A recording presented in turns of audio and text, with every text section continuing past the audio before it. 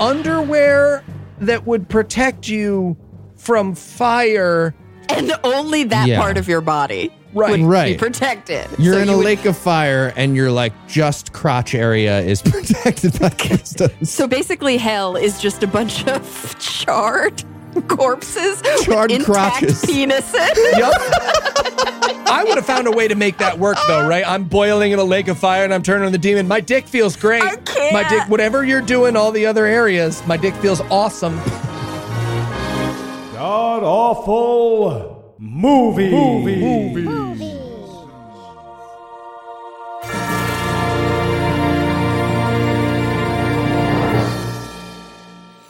Welcome back to God Awful Movies, where each week we watch another terrible movie so you don't have to. I'm your host, Heath Enright, and I'm joined by my former BFF, who is neglecting me for his child, Eli Bosnick. Eli, how's your child doing? How are you? It's just a lot less upsetting when he shits his pants, Heath. You can understand that, right? You can understand.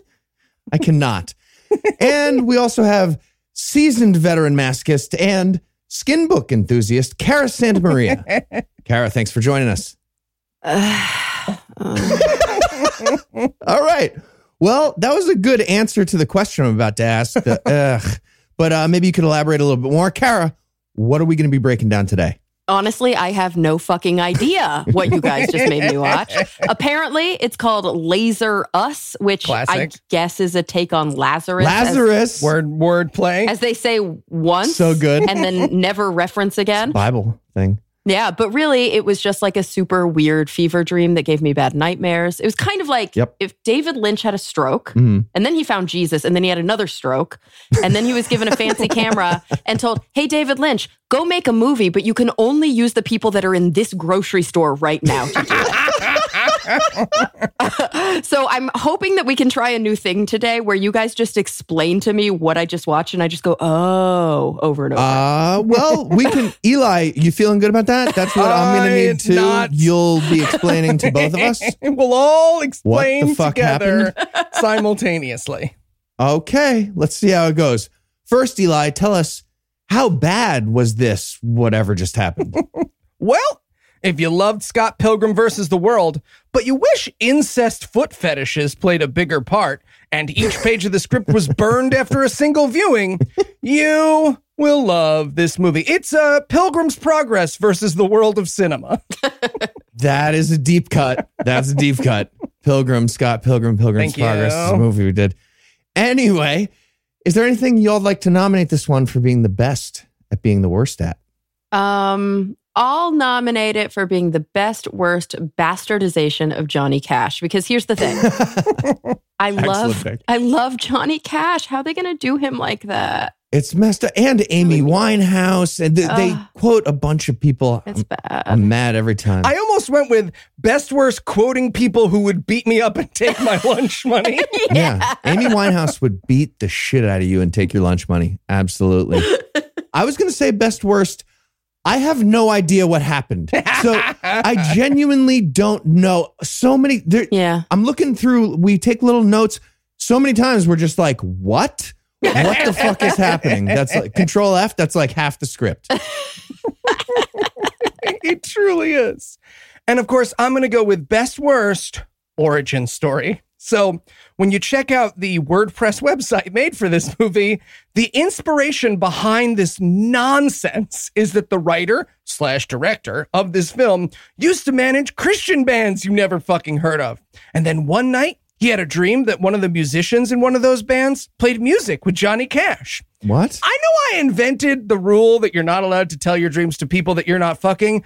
This movie is pretty sure I can go fuck myself. So I don't know how that adds into the mathematics. But yeah. Do we have to have sex with this Canadian guy who made the movie? Anything would be better than watching his movie. I'm in. Okay. Yeah, agree. Well, I think we all need to take a quick break. And then we'll be back to tell you all about Lazer Us. Lazarus, Lazer Us. Wordplay. Shakespeare. Ow. Heath, you've got to breathe.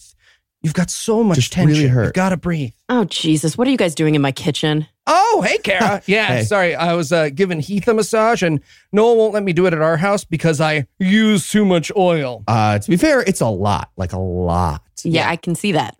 Don't worry. Little industry secret, massage oil, olive oil, same thing. Just put it in a different bottle and charge you more. I'm pretty sure that's not true. Thank you. Well, That's what I said. look who's a massageologist all of a sudden. Yeah, I think it's massage therapist. And guys, if you're dealing with muscle tension, why don't you just try a Theragun? Oh, what's Theragun? Theragun's a handheld percussive therapy device that releases your deepest muscle tension using a scientifically calibrated combo of depth, speed, and power.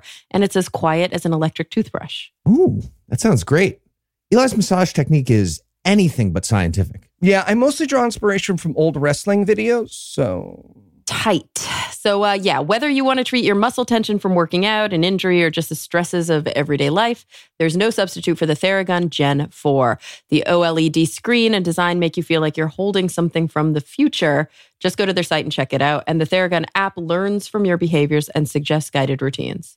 Yeah, they actually sent us one to try, and I use it all the time for like tension headaches, sore muscles. It genuinely feels great.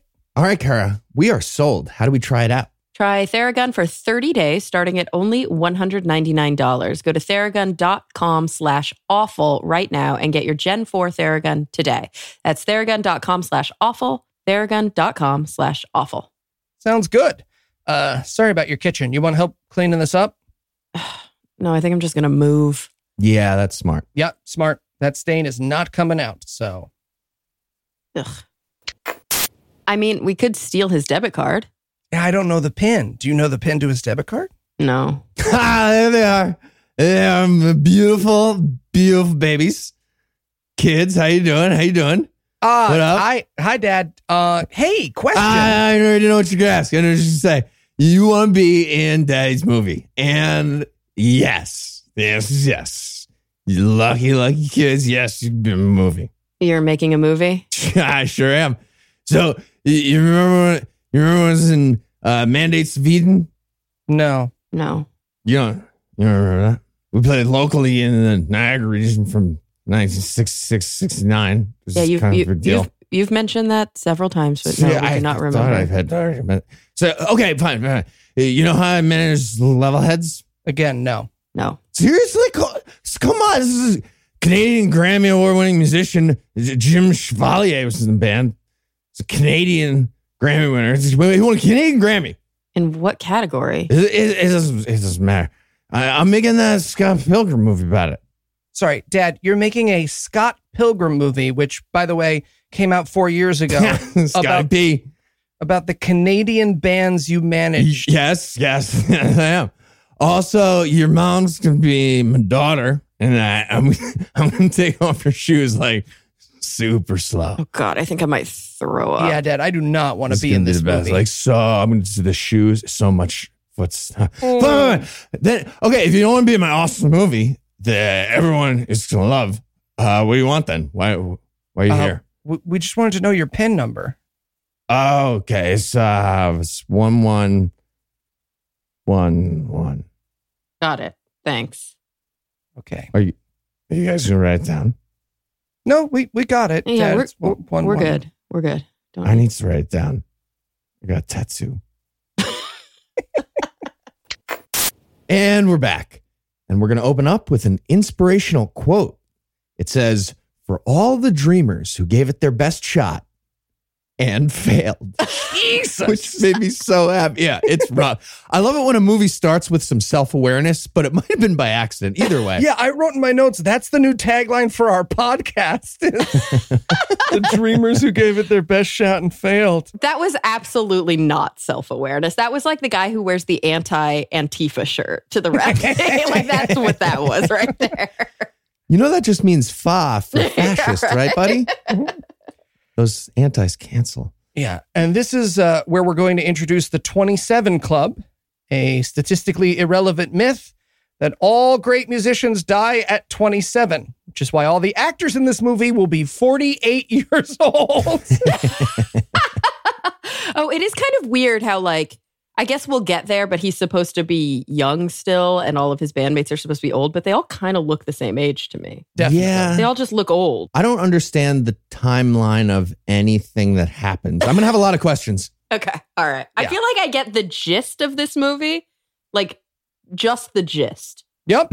Yeah. I think this movie just gets the gist. I think this movie's hoping that everybody gets nothing more than a small gist. Yeah. Well, and I think what they actually did, and I think this will start to make sense. Like, bear with me. The editor was like, okay, we have 37 minutes of decent footage. Do they? But we need to make an hour-and-a-half film. So we're just going to go slow it down sometimes, freeze frame, put up an interstitial. Maybe we'll do like a thing where it goes, and then we'll strobe it, and then we'll like play it backward. Because that's all this movie is just like effects. Yeah. And bigger margins. Yeah, there's a lot. Yeah, bigger margins, triple space. This is a triple spaced movie. Yeah, it's like someone did a mean roast in movie form of Edgar Wright. Someone's like, oh, look at me. I have comic book titles before my scenes. That's you, Edgar Wright. That's what you're like. And that's the thing. They use comic book like style, but not just comic book style. They use like 15 different styles and blend them all together, but like for no reason. Because nobody in this movie is a superhero. No. Nothing about this is comic-esque. No, the older gentleman who you should absolutely Google, who wrote/directed this movie, saw Scott Pilgrim when it came out 4 years before he made this, and he was like, I'm gonna do that with the moving and the titles. Clearly. That makes so much sense, Eli. That's the whole movie now. Yeah. We don't even have to do the rest of the episode. Yeah, we've nailed it. So now we're gonna head over to Niagara Falls, Canada. Prologue. The deal. Yeah. So we're getting the classic, like the devil doing the deal with the musician, giving him the demon guitar so he becomes a star in exchange for his soul, right? That part I think I get. That's like the entire plot that I understand. Do I have that right? That's what's happening here? I think so, because the idea is that this guy wants to be famous. Like that's the whole thing. Like I guess it's like a gluttony or greed or something. So he's committing some deadly sin. He wants to be famous. Pride, maybe. Sure. Yeah. Yeah. And they're like, okay, you can be famous if you use this guitar. And now I have your soul. No, I have your firstborn. Yeah. Is it soul and firstborn or both? I think it's just your firstborn. Yep. He's just going for firstborn here. Also, Satan didn't learn English for this meeting. No. Or bother to clear his throat. Or the rest of the movie. To be clear, I'm pretty sure Satan is a woman in this. Sometimes a woman, sometimes a guy. I believe the actor is female who plays Satan, yes. All right, well, there you go. Yeah. Yeah, I'm pretty sure this movie is also sexist. Which is progressive? I thought it was progressive. No, it's not progressive. It's not progressive? No, of course. Kara The says it's not succubus, the incubus. No, the bad, the horrible deal with the devil. Like, isn't that already the trope that's what women do to men's souls? Oh, yeah. Okay, you know what? Making a woman literally Satan is less progressive than I thought so. now that I hear it. So, yes, this is a good point. Only if Lil Nas comes over and snaps her neck. Then it's progressive. Then it's next level. I did enjoy that the demon doesn't ever make any, like, we don't understand. It's just like whispery, weird demon talk. Yeah, sometimes it's translated. Sometimes like, we get it.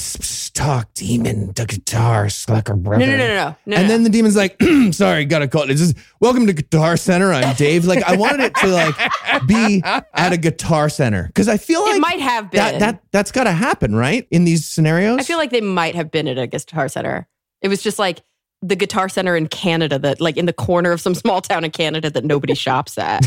And so it's like this pasty employee wearing a cloak because the sun is too bright. She's like, welcome to the Guitar Center. Sorry, that's Michelle. She has a thing. If you could just buy your guitar from her. She really does know her way around a guitar, I swear. Once you get past her dropping mysterious blue pebbles at the end of every sale, she's really quite nice. Okay, what is the deal with the blue pebbles? Thank you. That is a great question. My answer, fan theory, and I think it will play out, every time the devil gets excited in this movie, she shits blue pebbles. She shits a little bit of blue pebbles. Wait, that's not a theory. That's exactly what happened. Oh, there you go. We didn't watch her shit them. I theorized the shitting. Don't you? Because the devil's so excited. Okay. Blue pebbles. But why are they blue? Throughout the movie, it's just like, and also devil pebbles for no reason. That is true. Why are they blue? Dabu dee babu die. That's all the paint that they had. Remember, they were in the grocery store. That's right. Oh, wait, we haven't gotten to that yet. No, we have. We have. So now we cut over to Jimmy Lazer. That's our protagonist who's just sold his firstborn to the devil for a guitar, being interviewed about why he wants to be famous. And it's a VH1 behind the music for a guy we will later learn disappeared and didn't get famous. Oh, yeah. How'd they make that video? Right. But he wasn't going to get famous. He was going to get gospel famous in the Toronto gospel scene. Yes! That's it. That's like selling your soul to be a podcaster. There's no, you gotta aim higher, Jimmy. You gotta aim higher. There's also during this scene, he has like a little sticker, and I mean little sticker on his guitar case that says famous. And the interviewer's like, how come your guitar case says famous? And he says, because I want to be famous. And that's it. Yeah, that's the exposition. That's all we need to know about this character for the rest of the movie.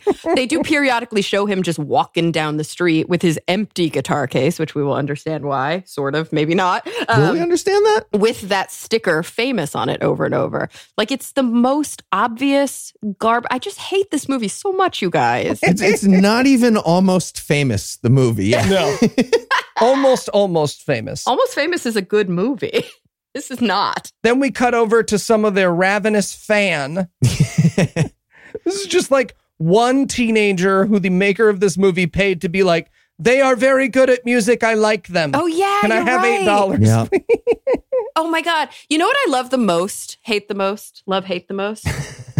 They never actually play any Jimmy Lazer music. No, they do not. We have no idea what his music sounded like. None. They set up a whole movie to like give us a big thing at the end, and it's just like end of movie. We didn't record any music. They show footage of him playing, but it's always against some sort of other weird backdrop, so you never hear what he's playing. It's so crazy. So now we're going to cut to 27 years after the disappearance of Jimmy Lazer. And at this point, I'm fully confused. I'm more confused. Every new scene, I get more confused, but I think I'm getting it. So the idea here is that this guy sells his soul to the devil. No, his firstborn. Yep. But he says he doesn't have a firstborn, so joke's on you, devil. And then he wants to be famous in Canada for gospel music. And then he disappears at 27. No. And then he disappears. Does he disappear at 27 and then it's another 27 years later? Yes and yes. I think so. And so he's 53? So yeah, we will like later learn, I'll make this less confusing. We will later learn that he hasn't aged because of the devil magic. So no, I think we learned that like in 5 minutes. Okay, well then he's 53. There's like 2 or 3 things about this movie that they're like, we'll make very clear to you. And then everything else will be like, what just happened? Okay, so he's 53, but later when we meet his bandmates, they're clearly not 53. Are they? Yeah, it's unclear. They're like 42. They're Canadian 53? Yeah. I don't know. And then his daughter, who we'll meet also, who's supposed to be young, is clearly 45. Spoilers.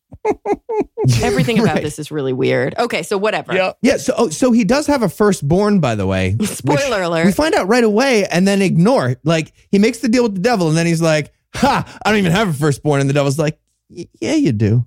Yeah, and then we just don't hear about it for a while. And he's like, shh, next scene. No, that's for the end of the movie, devil. You're ruining it. And the devil's like, stupid, salak, salala. The devil does speak in tongues a lot. It's kind of amazing. A lot of made-up devilese. So this is where we're going to meet Jimmy's old manager, who had a vision that Jimmy played music with Johnny Cash. The only reason I point that out is not because it will be relevant to the movie, but because that's why the movie got made. If you'll remember My Best Worst, the writer-director of this movie was like, the guy I managed, I had that dream. I should make a whole movie about it. And his manager is an African-American gentleman, although I guess African-Canadian because this is set in Canada. He's a black guy. And his manager is a black guy who has the power to bring people back to life. If you're wondering if that'll ever come up in the movie, no, it will not. It will never be relevant. Oh, do they say that? They reference what? Yeah. Multiple He's got the power times to raise the dead. Well, I mean, Lazer Us, right? That's the story of a guy getting raised from the dead by Jesus that never gets tied into this movie. That never happens. We do only learn about the Lazarus connection later in the movie. And I have to admit, this is my density, that I am like, what is Lazer Us the whole time? I was like, that's the weirdest name for a band. Kara was sitting at home being like, why not Laser We or We Are a Laser? We are. I was so confused. Lazer Us. I was like, what is that? There's no lasers either, though. They don't do either thing. You're right. It's spelled with a Z and everything, and then there's no lasers. But when they said that the magic could raise people from the dead, I was like, that seems like a weird line of work. And then I remembered, Hendrix, Lennon, Mama Cass. Actually, that'd be damn handy power as a band manager, now that I think about it. Yeah, that'd be like one very useful thing. So now it's time for Chapter 1, Freedom. However, the person who made this movie doesn't know that the abbreviation of chapter is CH period. So it appears on our screen as Chap period 1 Freedom. Oh, yeah. Why are there chapters? Great question. And there's a lot of them, too. They're trying to do a graphic novel movie. That's, I don't know. Wait, so it's a comic book graphic novel / what? Dream a band manager from Canada once had. Yes, right. It's a dream. Okay. So we're now into chapter 1, even though we've already watched like 10 minutes of this movie. What? Yeah. So Preacher pulls up. Yeah, there was no epilogue title card, was there? Oh, no, there was a prologue title card. Yes, there was. Okay, we just finished the prologue. Here we are in chapter 1. And the beginning of the movie, mind you, had a lot of reading. It was a lot of reading. It was a little irritating for me. A lot of reading and a montage is how we started out. Yeah. So Preacher pulls up. This is the manager, pulls up in his mom van, which, by the way, this movie will never acknowledge is not like a 67 Eldorado or something. They just drive around in this fucking minivan mom van the entire movie, and no one at any point is like, is there a car seat back here? But he pulls up to a town. Well, he pulls up to some devil pebbles, right? He does. But first, doesn't he change out of his preacher collar into his bolero tie? Yeah, he does. It's very important. He's taking off my preaching collar and putting on my Buffalo Wild Wings attire. He's kind of great. I actually kind of like Freedom. I think he's my favorite character. Yeah. Definitely the strongest. Yeah. And Jimmy is smoking a cigarette. Well, no. He's not smoking. He never smokes. He's fondling a cigarette. He never smokes in the whole movie. He's about to smoke his last cigarette for some reason. This is a theme. They reference it 400 times for no fucking reason, and it makes me crazy. Yeah, it's Chekhov's gun that never gets fired, loaded, or even acknowledged. I'm like, you're giving it too much credit. Yeah. So yeah, he finds Jimmy Lazer in an old horse trailer, and he's like, hey, do you want to go do a movie? And he's like, yeah, we can go do a movie. Which brings us to chapter 2, The Dream. Well, wait, you missed the most important part of the Freedom chapter. The Bob Dylan reference? Of course. Thank you, Heath. Yes. Okay. So at this point, the movie tells us, by the way, everybody, in 1979, Bob Dylan became a born-again Christian. And yeah, he did. But just a reminder, everybody hated his shitty gospel music at that point. Eventually, he came to his senses and made an album called literally Time Out of Mind in like 97 that won a bunch of Grammys and was like, oh, Bob Dylan's back to making real fucking music, thank God. And then deconverted from born-again Christianity. He was a born-again Christian for 3 years. He stopped. I would not be like, oh, yeah, you know who listens to our podcast? Tim Stevenson from Bayonne, Ohio. I mean, then he tried to kill us after 3 years. He hates our show now. But let me tell you, those 3 years, he loved it. Weird. It was weird. And they also said right after, Jimmy Lazer did the same thing and nobody noticed. Yeah. That's fucking... That made me so happy. It's your movie. Why would you put in, Jimmy Lazer did the same thing, but nobody gives a fuck about me? This is the writer-director of this movie's story, and he will constantly be like, when I die, I'll be buried in an unmarked grave and no one will mourn me. All right, wait, chapter 2, The Fucking Dream. Is that Jimmy Lazer or is that Johnny Cash? This is just that's my announcer voice for the whole movie, because it's the one they used. Okay. Because it sounds a lot like your Johnny Cash. There's a lot of Johnny Cash in there, yes. I injected methamphetamines into my penis and tried to write a whole book about it. There's only so many voices. They run together eventually. June cut it out. Reese Witherspoon was prettier than my wife is. All right, so now we're on to chapter 2. I could do an entire podcast just shitting on June Cash. I just want to throw that out there right now. Clearly. A lot of people in atheism are getting themselves canceled for good reason. That's my line as the sand, is shitting on June Cash. All right, chapter 2, The Dream, which begins with the quote, "It's better to burn out than fade away," which again is so sad considering that this movie is about a man who never was and never will be famous. Yeah, don't quote Kurt Cobain or High Fidelity. I was furious about this. Every time they made a quote, I was mad. So this is where Freedom points out that he hasn't aged in 30 years. Although that's clear from earlier, but yeah. I can see with my eyes. There's also, there's this tiny moment in this scene, but I love it so much. Freedom, he's trying to have a heart-to-heart with Jimmy, and he tries to hike his leg up in that, like, we're buddies thing, but the straw in the set is too high, so his leg is like, he's doing like a full standing split for about a quarter of a second, and then he puts his leg down like, ow, too high. Want it shorter, ow. Anyways, this movie is about going to an old rock club called the Moose, and he's like, okay. Yeah, that's like, we're going to go to the Moose for reasons. We'll get to that. Everything is for reasons. They never tell us why. But also there's something in this scene about baby gibberish, and I remember it distinctly, but I don't remember the context. Like, why are they use the word baby gibberish? They do. Yeah, in the dream that Freedom had, okay, Johnny Cash was talking in baby gibberish to a baby. Also, there were blue pebbles. End of explanation. Yep. That's what I got. That is. Yeah, that's all they give us. Yeah, that's all there is. There's nothing. We can dig and dig. There's nothing underneath. No, wait, Eli. So you're good at this. Come on. You're like our only hope. So you couldn't. Oh, so here's where this goes. Are you ready? Yes. He has a baby. A fact we already know from the beginning of the movie. Oh, right. Because the devil told us. Right. That's supposed to be a hint that later on in the movie, that guy will have a baby. Wait. Johnny Cash speaking in baby gibberish in Freedom's dream is supposed to be a hint that Jimmy Lazer has a baby? Yep. Just wanted to be clear. Okay. This is the journalist in me. I'm just going to restate what you told me to ensure that I'm understanding it. Goo, I injected methamphetamine into my penis. If you make a deal with the devil after your firstborn child is born, for your firstborn child, that baby then learns to speak devil gibberish?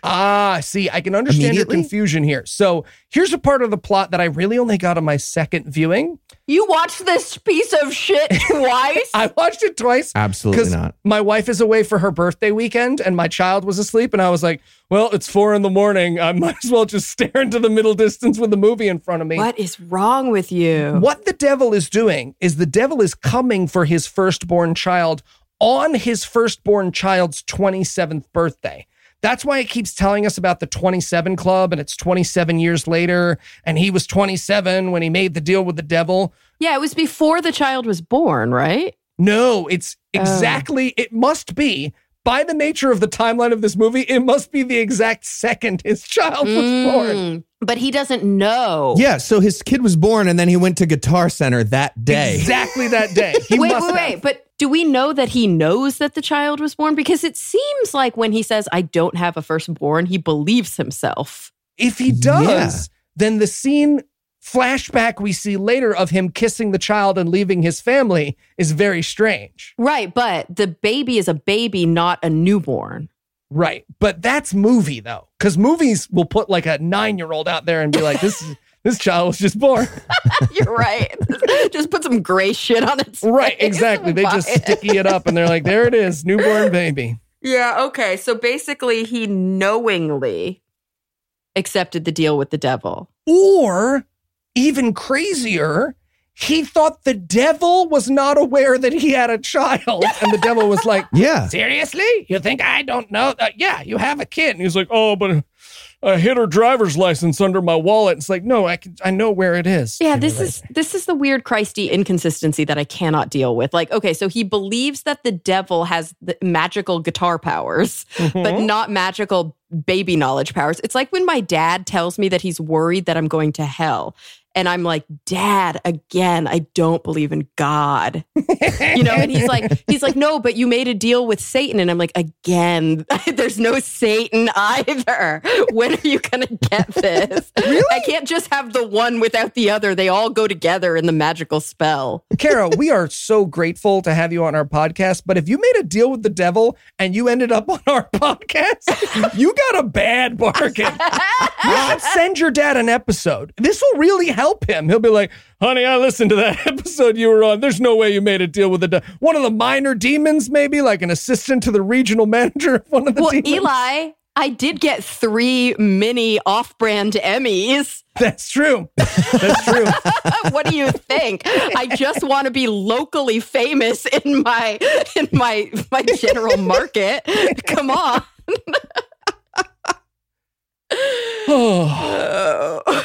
All right. So yeah, they decide that the plot of the movie is for them to get the band back together and go to the Moose to try to play one last concert. I think. But the band is only 2 people. The band is only 2. We will learn that the band is only 2 people. It's eventually 3 people. It's going to be 2 right now. This is where the van gets stolen for no reason, right? I truly believe it is because some mom needed to go pick up the kids from soccer practice. And she was like, you know what, Dwayne? I said you could have it for the afternoon and it's 5:00. So she drives off in the van. And they filmed it. Yeah. Yeah. Which is where they're going to go to the house where dreams come true. Okay. Wait. They get the van back, though, don't they? They do. They will, yes. They will later have the van. But they never explain how. Well, I think this is the plan. Their plan, the van gets stolen, and their plan is like, okay, you know what? That was probably demons who stole the van. We should walk to the demon house that I know about. I know some local demons. They probably took the van. We're going to walk to their house and get the van back. Exactly. Right? They go to a demon Airbnb to get their van back, which, to be fair, that is where their van will be. So it's a good plan.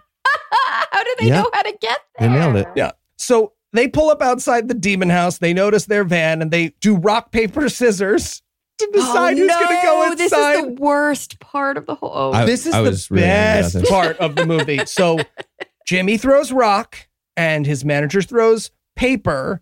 And his manager's like, paper, I win. And he goes, this isn't rock. It's rock and roll. And I wrote he does my the notes, devil fingers. I'll never have a suicidal thought ever again. As long as this actor and these writers want to be here, I have to let myself be here too.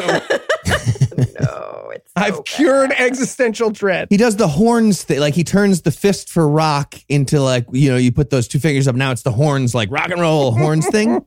Yep. That wouldn't beat, that still doesn't beat paper. Whatever. Devil horns beat paper. It does. It skewers it. Either rock always beats paper because that's stupid to begin with, but now it does. It didn't change. Just take it seriously. It's a serious game. Keith, you have to take it seriously. Keith, do you know why rock beats paper? Rock clearly beats paper. Because it shreds. Oh my God, that's amazing. Okay. That's where we should end the episode. You worked in a square and an arrow, and now I'm happy about it. Okay. That is the whole movie, by the way. Squee-diddly-dee, scene change. So much more hard rock. So that means it's time for chapter 3, or as this movie will put it, chap 3. Z is for smoothie. Do we have to do all the chapters, Eli? Do we have to do this movie? Can we just... There's so many chapters. I got some more rock/paper-based puns we could do with Heath instead. Shreds. Okay, so we're in the demon house now. Mm-hmm. And by the way, it has nice decor. I kind of like the demon house. It's got cool like inside. A spooky underground wet mansion vibe going. Yeah, it's a wet that's a great way to describe it. It also has demon pebbles. I still have no idea what those are, but those are there. Yep. And this is where we meet woman standing in the basement, just standing there in the dark, and she needs some help, and she's wearing fancy red shoes. So Jimmy helps. Yeah, what? Oh, no. Is this? I'm sorry. I must lay out this foot fetishism that got snuck into this movie. What is this? This woman, who is supposed to be like the femme fatale, is like, I can't take off my shoes. they're cursed. Will you take off your shoes for me? And he's like, yeah, lots of people just take off their own shoes. Are we flirting right now? What's happening? They're cursed? So Jimmy Lazer takes off the circle scarf he's wearing and then uses it to slowly and pornishly remove her shoes. I wrote in my notes, oh my gosh, I'm so sorry. This must be from my many vids. I'm so sorry. I'll find a Christian movie for us to watch. Okay. Yeah, it does. It gets a little freaky, and it's got that Star Wars vibe because she's his daughter. Ooh, it does. Yeah. Do we know that? Spoiler alert. Yeah. This is his daughter. Yeah. Don't worry. The movie won't stop that from them treating each other as love interests until 10 minutes before the end when they reveal that it's his daughter. And they're supposed to be, as you explained to us earlier, Eli, they're supposed to both be 27, but they're both clearly 45. Right. Exactly. Yeah. And not sexy. Neither of them is sexy. And also, they do nothing to induce sexiness other than the red shoes. She's literally wearing a puffer vest. Yes. It's like Canadian sexy. Sorry, my Canadian friends. Like, what are they doing? All our Canadian listeners are like, I don't know what you're talking about. You said puffer vest and I needed to sit down. Winded. And eventually she's like, I'm Smoothie. Her name is Smoothie with a Z. Like Z-Moothy. It will never make sense. Why is that her name? Matter. I have no idea. Is there a Christy reference to that? No, I wish. Oh, you know what it might be? Okay. Hit me. So Heath Enright. So Lazer Us is like Lazarus. So the Z is like an S in laser, but they made it a Z. So Smoothie, they made the S a Z. But who's named Smoothie? Who's named Smoothie? Smoothie is a Bible. I have no idea. No idea. Her name be Zally or Samantha. Smoothie is the apostle they cut in the later versions of the Bible, but he makes he's just there making shakes for everybody. He's really great. He's super into Beachbody. He wants to be a personal trainer, but he just doesn't quite have it in him. It's confusing enough that don't they have to clarify in the movie? She's like, I'm Smoothie. And he's like, You're what now? And she's like, yeah, it's like Smoothie with a Z. And he's like, what? Later in the movie, Freedom will be like, that's a stupid name. Is it going to matter to the movie? And she'll be like, nah, not really. And wait. Question which I think is important. Who is Jonathan Merriweather? That is Jimmy Lazer's real name.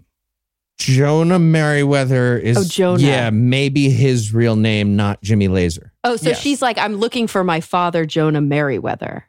Yes, which is his real name. And he's like, that's weird. Your name is Smoothie. That's also weird. I don't recognize you at all, even though I'm your father. Yep. I gotta be honest, I think I might have had a kid and then gone right to a Guitar Center, but I'm not sure. That was a weird day. And also, I wasn't involved in naming her, and also I don't know my own birth name. Right. Apparently. But just as they're about to make it out, they run into the Guitar Hunter. Okay. This scene is, I think, amazing. Is this a good movie after this scene? This scene is as good. It's as bad as a good scene can be. It's a guitar battle attached to electric murder machines to death, and it still manages to suck. It's a Guitar Hero scene, right? Yes. So it's a Guitar Hero scene, and it's trying to be Grindhouse, but they didn't have the equipment to actually make any of the music. Yeah. Right. So instead, they just play weird, found sounds from the internet over the whole scene. It's so sad. So we watch them playing horse with a guitar, basically. That's what they're doing. I was just about to say, it is horse. It's horse with guitar. Death horse with guitar. This is so the devil and his team of leather demon cowboys they're doing some sort of Guitar Hero contest with Jimmy Lazer and two other just random dudes who are also guitar players who have to correct, try to play the thing just right, or else they get shocked by the giant electrocution machine that's attached to the guitar they're holding, and they're in a pool of water. And none of the actors in this scene can play the guitar. Yeah, exactly. They're just they're just going beedly, beedly, beedly, beedly, beedly. They're just gently patting their hands up and down a guitar as whatever they fucking found on stockfootage.org is like, they might as well have a grand piano playing over the sound, over these hands moving vaguely in guitar directions. This is also where we meet the vicious virtuoso, who the subtitles tell us is 75% human, 25% android, and 5% demon. Well, no, they got they added to 100 correctly to give them credit. It was 70% human, 25% android, 5% demon.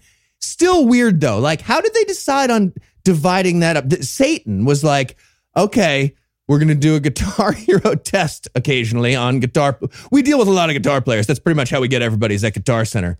We're going to need a virtuoso who is mostly human, but partially android, partially demon. The android part is the part that I really am not understanding here. Well, and that's the thing, right? If you're picturing a 70% human, 25% android, 5% demon, and you're not picturing a skinny guy at the back of a nightclub who you don't want to stand too close to or leave your drink unattended around, that's who the vicious virtuoso is. He will have nothing android-like about him.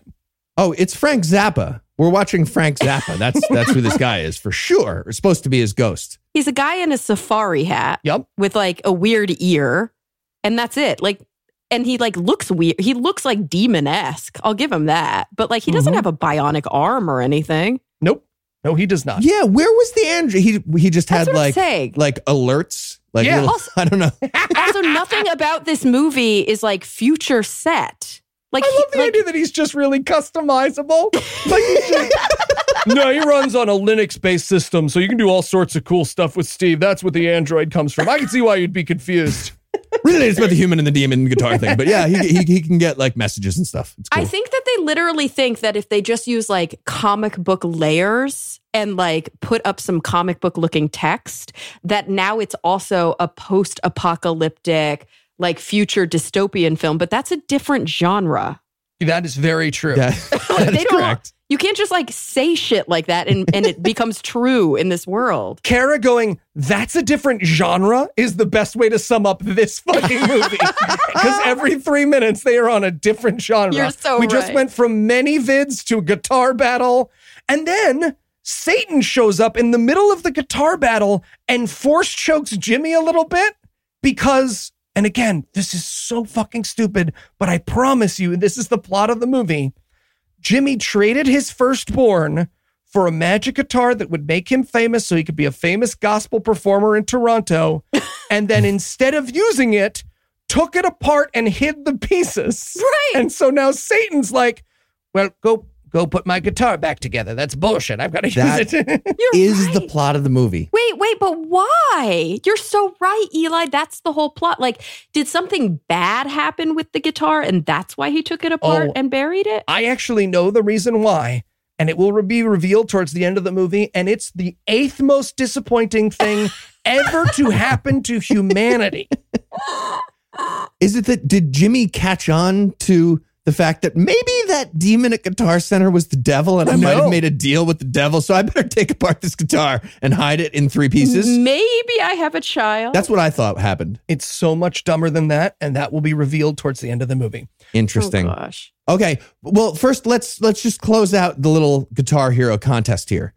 So, Vicious Virtuoso is about to, like, do a big, difficult-to-play guitar lick, and Jimmy's going to have to copy it. They blindfold Jimmy, which doesn't matter if you're playing music by ear, which is a weird thing. And then Vicious Virtuoso does like a big dancey thing with like pump fakes and stuff. Again, doesn't matter if you're blindfolded. And then he plays one note to like warm up before he's going to do his like really hard devil guitar lick. And I think what happens is he plays that one warm up note and then Jimmy's like, bling, nailed it. I nailed your one note. I'm out. I'm out of the demon house. You have to let me go. It's actually even more stupid than that, Heathen, right? Because he plays his That's not what happened? Yeah, he plays his one practice note and then daughter Red Shoe's sexy love interest unplugs the android's amp. And because she unplugged his amp, that's all Jimmy has to copy for their weird game of Guitar Horse. So Jimmy's like, aha, thanks for unplugging his amp. He plays the one note and then he's allowed to leave. Oh, the one note was all that we heard because she unplugged it right after the one note. Exactly. Oh, smooth move. Smoothie, yes.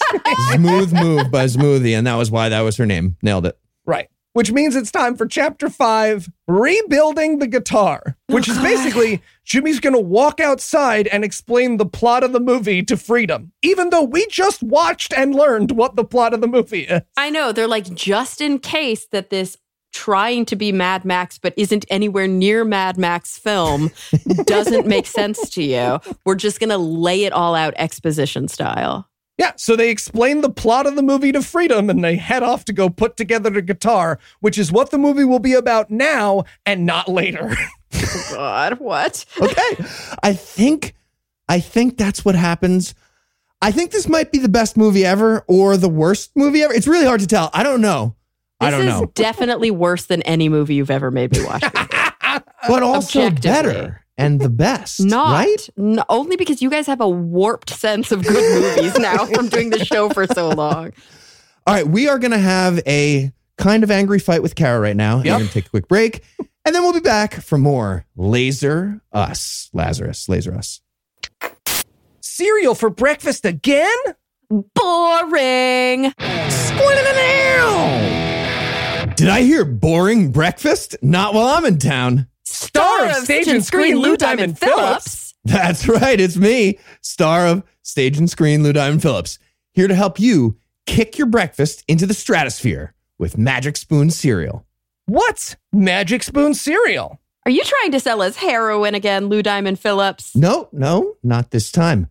Magic Spoon cereal has 0 grams of sugar, 13 to 14 grams of protein, and only 4 net grams of carbs in each serving. Plus, it's only 140 calories a serving. Wow, that's a lot lower than some cereals out there. It's also gluten-free, grain-free, soy-free, and low-carb. Wow. And we've got exciting news. Magic Spoon is relaunching the blueberry flavor. One of your favorite flavors is now back in stock after being sold out. Which means I'm back too. Benedict the blueberry. That's right. Stay away from my nunchucks. Yes, nunchucks. But it's not just blueberry.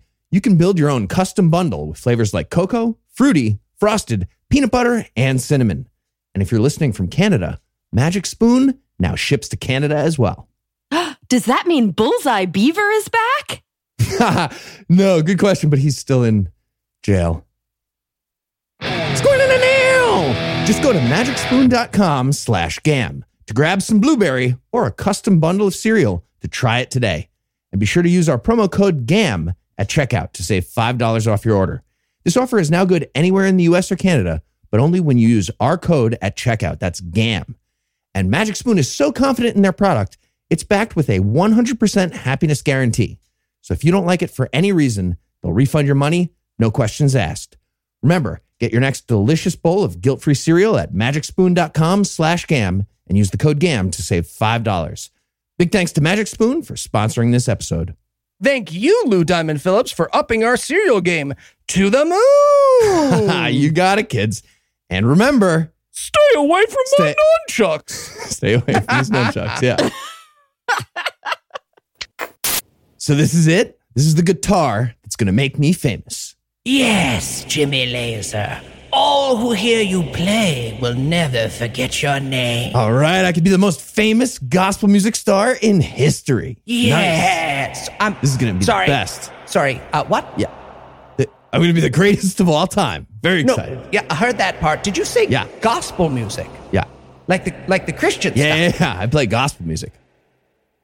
Okay. I mean, I don't want to shoot my own deal in the foot here, but isn't it a little ironic to sell your soul to the devil to be in gospel music? Oh, I want to be the best. That's all I want. I just want to be the best in my thing. Sure. Yeah, about that, gospel music, fun fact, not good. I just gave you a magic guitar. You can be famous for like regular music with that guitar. I'm going to be the best gospel musician, like Jim Chevalier, but better. I have no idea who that is. Jim See Chevalier. What I mean? I am the devil, and I've literally never heard of that Come guy. on, be serious. He has a Canadian Grammy. Read a book. Oh, wow, a Canadian Grammy. I didn't realize that. Wow, it's a Canadian Grammy. Okay, I feel like you're making fun of me now. I am. I am making fun of you. Great. I just...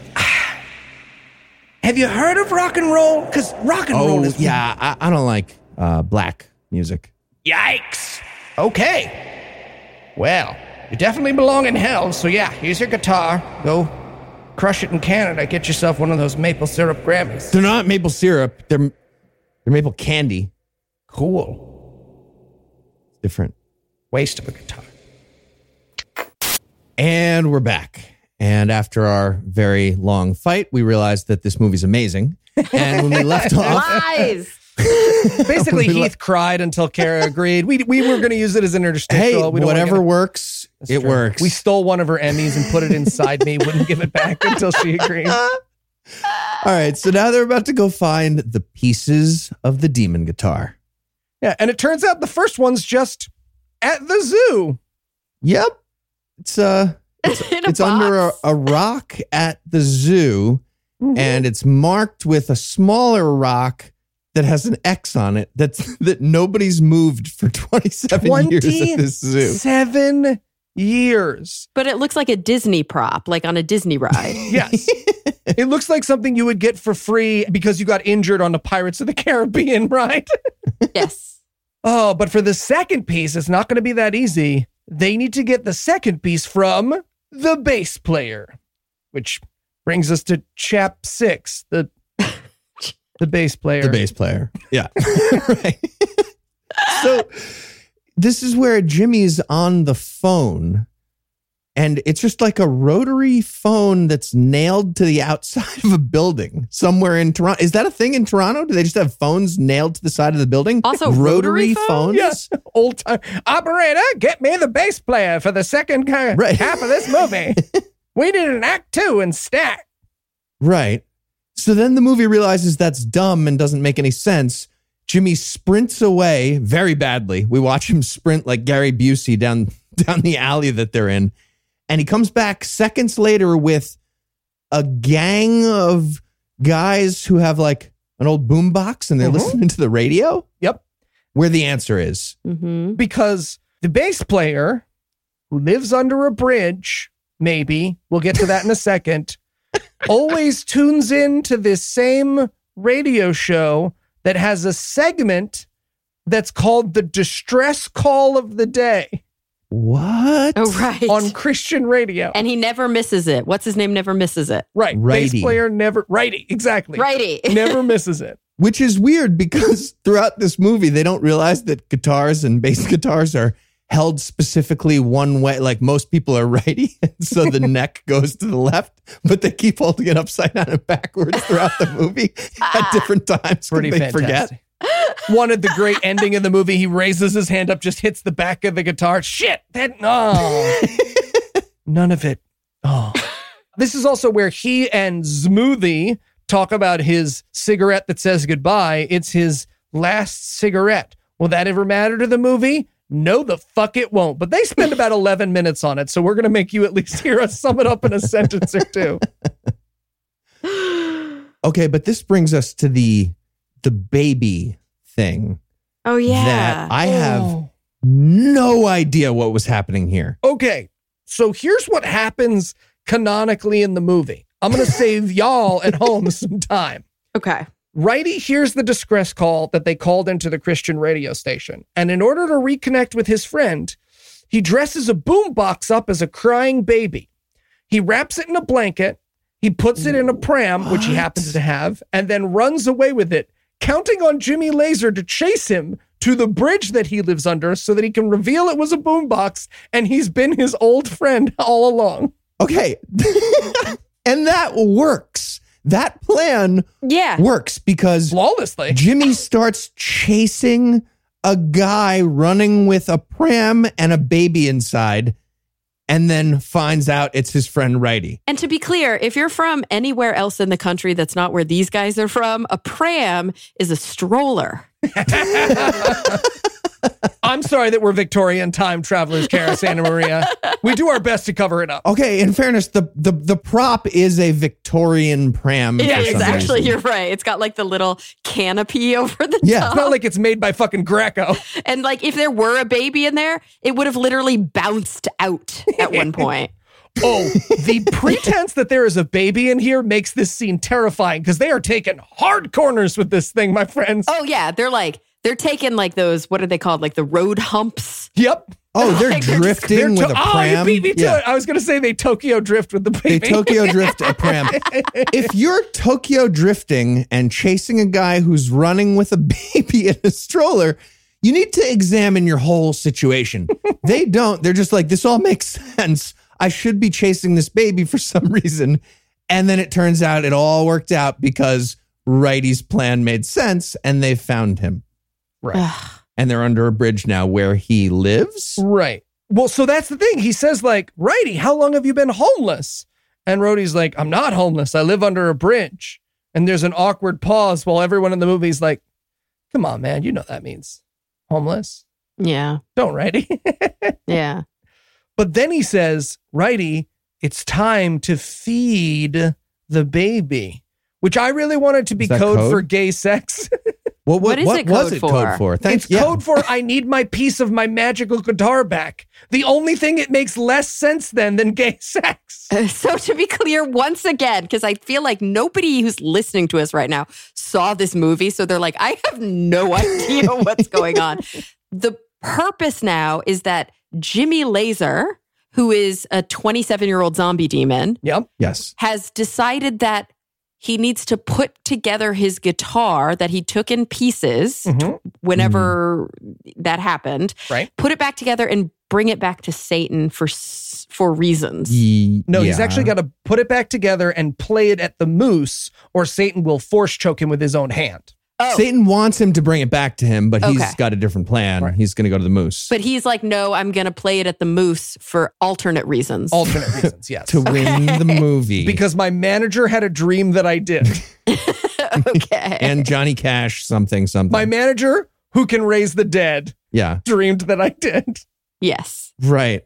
So Righty has the code in his head for where the next piece of the guitar is, but he forgot the code on purpose for safety. Like this is like an extra layer of like two-factor authentication happening here. I think this is supposed to be comic relief. Yes, this is supposed to be quirky and funny. Okay. And it's not, it's like... It's just sad. It's like the next level below dad joke. Yeah. Right? Like instead of bad, groany puns, it's just like, oh, I would have remembered, but then I forgot. Huh?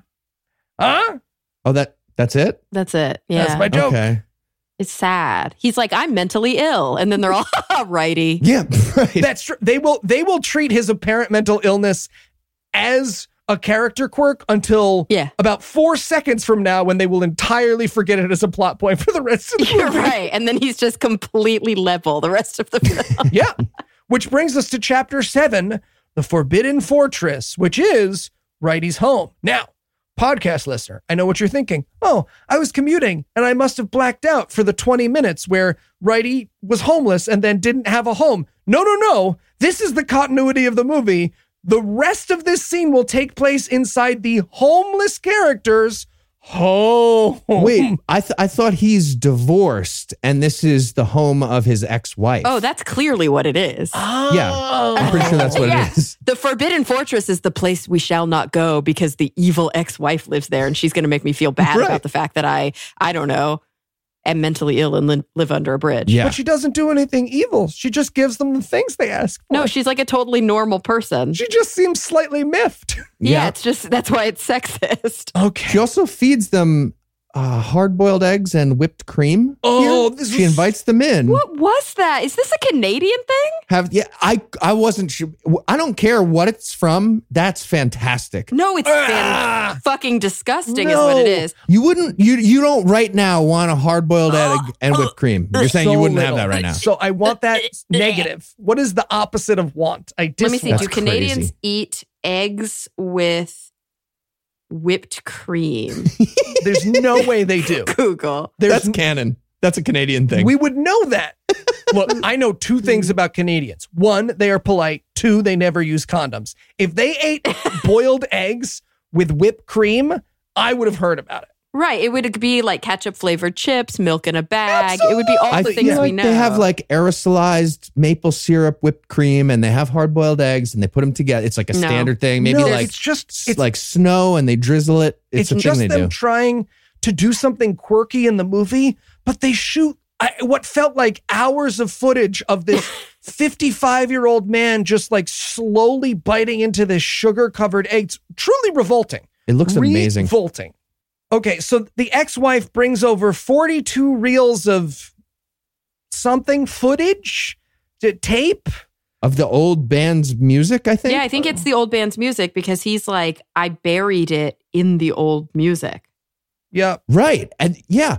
So, okay, again, correct me if I'm wrong. I'm certain I'm wrong. But what I think happened here is they have all this old bootleg music of their shitty concerts, and coded into the music was backwards talking that describes the location of the next piece of the guitar. Yes. Yeah, but we don't know that yet because first, like, none of us know that. All we know is somewhere in these tapes, there's a clue. Right. And so then they play them all because it's like 37 hours later. Yep. And then they finally found it either first or last. The movie's not clear whether it's the first tape they put in or the last tape they put in. But they put the tape in and it plays some backward thing. And then someone's like, oh man, if only we had a way to play backwards language forward. And Jimmy Lazer just pulls a backwards player recording mic out of his pocket. He's like, you mean like this? Was that a comedy beat, or were they just like, well, unless he's got one in his pocket, we can't do the movie? I think that's what they're saying. I think that was real. I think they were like, yeah. So musicians would be carrying things that go backwards and forwards, obviously, for codes. And this is what they have. And Righty just happens to speak backwards language. Yes. Easily, yeah. So he repeats the backwards ease that he heard on the tape into the little handheld backwards and forwards device that Jimmy Lazer just happens to have on him. This movie's amazing. Are you kidding me? Is that a thing? Is that a thing? It's a pen. It was a pen. It looked like just a pen with a light on it, but for whatever reason, it recorded and then you could play it backward. Yeah, it looks like something they got from a bank for opening a checking account. Yeah, that's all it was. Does that thing exist? Oh, man. I'm sure, but it's definitely not that pen they used for a prop in this movie. TD Bank would make so much more money if they gave pens that played backwards music for codes. Absolutely. But then the code turns out to be Red, you gave it to Red, his brother. Wait, you could hear that? You could understand that? Well, yeah, when they played it forward, I could understand it on the second viewing. Wait, really? Okay. Yeah. I didn't get that at all. All I got was blah, blah, blah, blah, blah, and then he goes, your brother? But here's what's so crazy. That means this is the plot of the movie. Righty, who is homeless and lives under a bridge, needed to forget where he put the second piece of the guitar. And the thing he needed to forget is, I gave it to my brother. He needed, again, 37 hours of real footage and a backwards-forwards clue to remember, I gave it to my brother, the only other person I know in the world besides my ex-wife. Yeah, he literally needed two-factor authentication to figure this out. And that's going to bring us to Chapter 8, Red. Okay, so his name is Red and he was in the band. Yes. I did not get any of this. He was the drummer of the band. From my viewing. He's Righty's brother. Yeah. I just got that he was his brother and he was a hard dude. Yes. He's the drummer, and when Jimmy abandoned them before their big gig, he made a vow to murder Jimmy on sight. Oh, yeah. And I wrote in my notes, that seems extreme for a band breaking up, right? I mean... Well, and especially because when we meet Red, he's at like a meeting, and it's like a meeting of ex-gospel singers or something. It's an anti-atheist addiction. It's an atheist addiction support group. Yep. I'm pretty sure. It's an anti-gospel music recovery group. People who are recovering atheists are here. Recovering Christians. gospel. Oh, yeah, yes, they're recovering Christians. They're recovering Christians. They're vehemently atheist here. Yes. Yeah, and they're all like bikers too. I think. They look like there was a Dolly Parton convention and also the Sturgis motorcycle rally that gave a third of the country COVID. Like, they smashed together inside the Hadron Particle Accelerator, and that this meeting is what came out. Oh, it's so good. Bad. It's bad. This scene's amazing. You got to admit, this scene is crazy, ridiculous, amazing. No? So they show up at this support group for atheists trying to recover from religion, but it's a terrible thing. And we learn a couple of the rules here. They zoom in on like the rule book of this anti-gospel support group. Rule number 12, I am atheist numero uno. Which is weird phrasing, but okay, they're super also, the atheist. way you pronounce the word numero is really weird to me. Numero uno. Spanish. I know Spanish. And numero. Rule number 13, remove all religious tattoos or else. Yeah, how do you remove a tattoo? Like, well, great question. Bonus Glad you rule. asked, Cara Santa Maria. Bonus rule clarifies. Great question. That's why they have the bonus rule right there after it. Bonus rule, always bring your drill. oh yeah. And that's literal. They all brought power drills just in case they need to drill off a religious tattoo. Like Again. drill someone's arm off if they didn't remove the religious tattoo. Keith, this does not in any way answer my question. That is that's true. No, it doesn't, but That's what the movie does. neither does anything else. Wouldn't you prefer like a box cutter over a drill? Well, like, less exciting. Yeah. Oh, look, everybody. Skin Books lady wants the really specific information on how to remove a tattoo. I wonder why. no. This is why you can't come to a live show, because you'll kill someone. You've been hanging out with Steve Novella too much. It's obvious. Bad, you guys. This is really bad. I'm revealing myself little by little. Okay, so that I didn't like exaggerate there. Nope. This group realizes that Red still has a religious tattoo. Oh, a They all cross. take out their drill. Yeah, he's got a cross. Bad. They all take out their drills. They start to hold him down to drill his arm off, or the part of his arm that has the tattoo, for atheism. I had no idea that's what was happening. Yeah, that's what's happening. I think I got this right. I think this might be the point where I was like, I have to go to sleep. I can't do this anymore. That was a good move. Okay, so that's happening. So Jimmy sees that that's happening. He runs upstairs where he's kept a chainsaw in a box just for this, in case this was going to happen. He comes back downstairs with a chainsaw. But he's never been here before, right? Thank you, Cara. The plot of this movie. Well, to put the chainsaw, he obviously placed the chainsaw at some point. The plot of this movie is that Jimmy has emergency chainsaws placed randomly around the country. Around Toronto. And Yes. happens to have one in the attic of the building where they hold this anti-gospel recovery group meeting. That is correct. And then, of course, he says the thing that takes all atheists down. You say you're atheists, but you're afraid of the fires of hell. And one of the atheists says, no, we're not. Cara's dad, to which he replies, then why are you wearing asbestos underpants? Oh, yeah. What? That was weird. Was this a Mormon reference?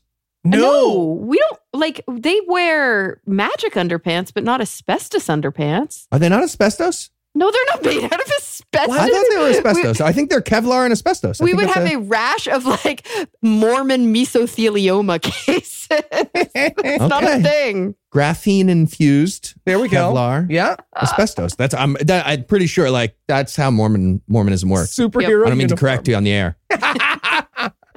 But yeah, I think this is supposed to be like a gotcha against like, oh, atheists say they don't believe in hell, but we and Cara's dad know that you secretly do, and that's why you're wearing underwear that would protect you from fire if you got to go to hell in the underwear you were wearing when you died. And only that part of your body would be protected. You're So in you a would- lake of fire and your like just crotch area is protected by asbestos. So basically hell is just a bunch of charred corpses Charred with intact crotches. penises.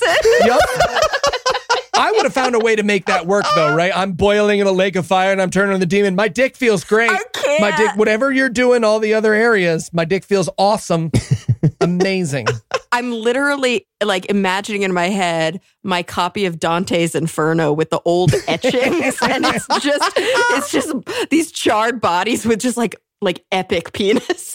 Oh, I thought it was just like a chubby me floating in the middle of like medieval art forms, like flipping off a demon with my gloriously intact butt. Oh my God, hell sounds insane. Hell sounds insane. Now I know what to wear to the next live show. So there you go. So much dick. Oh, but they saved Red. The point is they've saved Red. And now they're going to try to convince him to go back to gospel music. But he doesn't want to. Right. He's mostly just mad about the name thing. He's like, yeah, I don't want to go back to the band. Like Lazer Us, it's a stupid name. You don't even say it right. It's Lazarus. It's supposed to be a reference to Lazarus. We don't even say it. We say Lazer Us. This is dumb. Yep. Literally, that is what happens. He's like, I need those magic guitar parts. Oh, we forgot to mention this.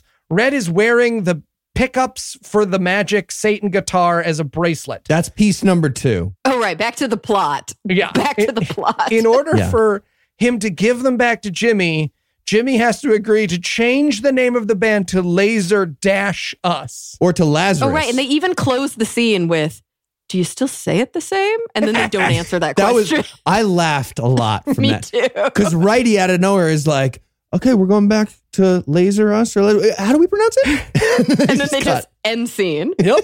Which brings us to chapter 9, the final piece. No, but we're nowhere near the final anything at this point. We are not near the end of the movie, but we are at the final piece, apparently. It feels like you'd break your demon guitar into, I don't know, a little bit more than 3 pieces if you're worried you're doing like 2-factor authentication on stuff. Like maybe break it into like, I don't know, 27 pieces. Right. There you go.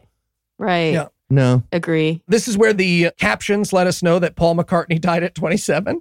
Nope. Did not happen. Did not happen. Was that supposed to be, did he, in the Paul is dead when you play it backwards thing, did that happen when he was 27?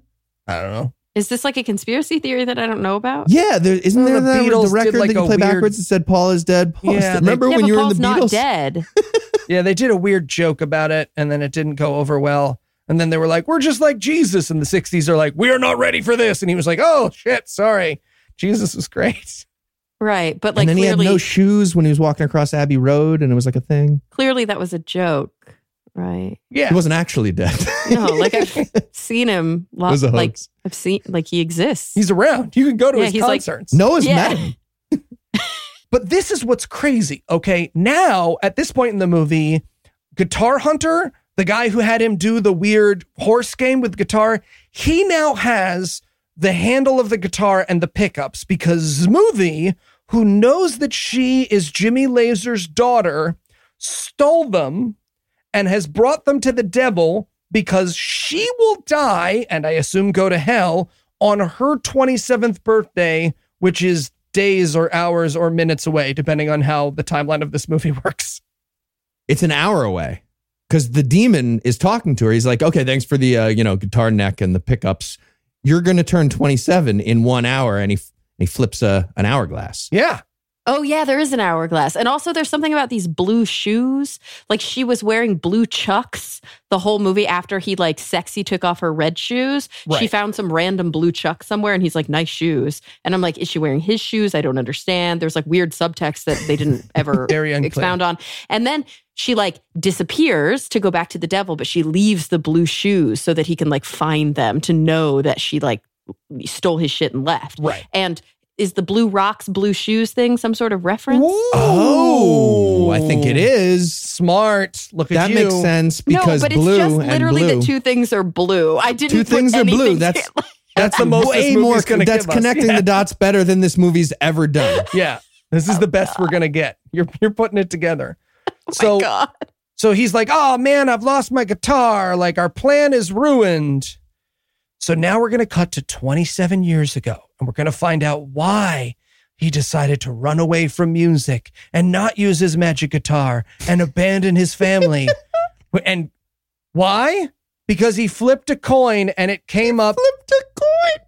White Cross. So they do this this coin flip and they show us a cross. And then they give us the flashback to 27 years ago. He flipped a coin to decide, I'm going to run away from music and my family because he got upside down cross. Okay. That's a bad coin flip That's system. a terrible system. I feel like that's real easy to mix up, no? Very easy and also not coin dependent. So yeah, he gets in his head, upside down cross. And then immediately goes, apparently, to the mother of his child. Yes. The mother of Smoothie. And he's like, yeah, so I flipped a coin and I got upside down cross. I have to leave forever. She's like, you sure you didn't look at it backwards? Or maybe that's not the best coin system? He abandons his child, takes the guitar apart, never plays it or uses it, and then we must assume sits in a horse trailer for 27 years waiting for freedom to come start the movie. Okay. I think that's all that. Yes, I think that's the plot of the movie here. Must be the plot of the movie. Okay. So, yeah, but it gets worse because now we cut back to the present. And who's there? Smoothie. Wait, I thought Smoothie was a bad guy.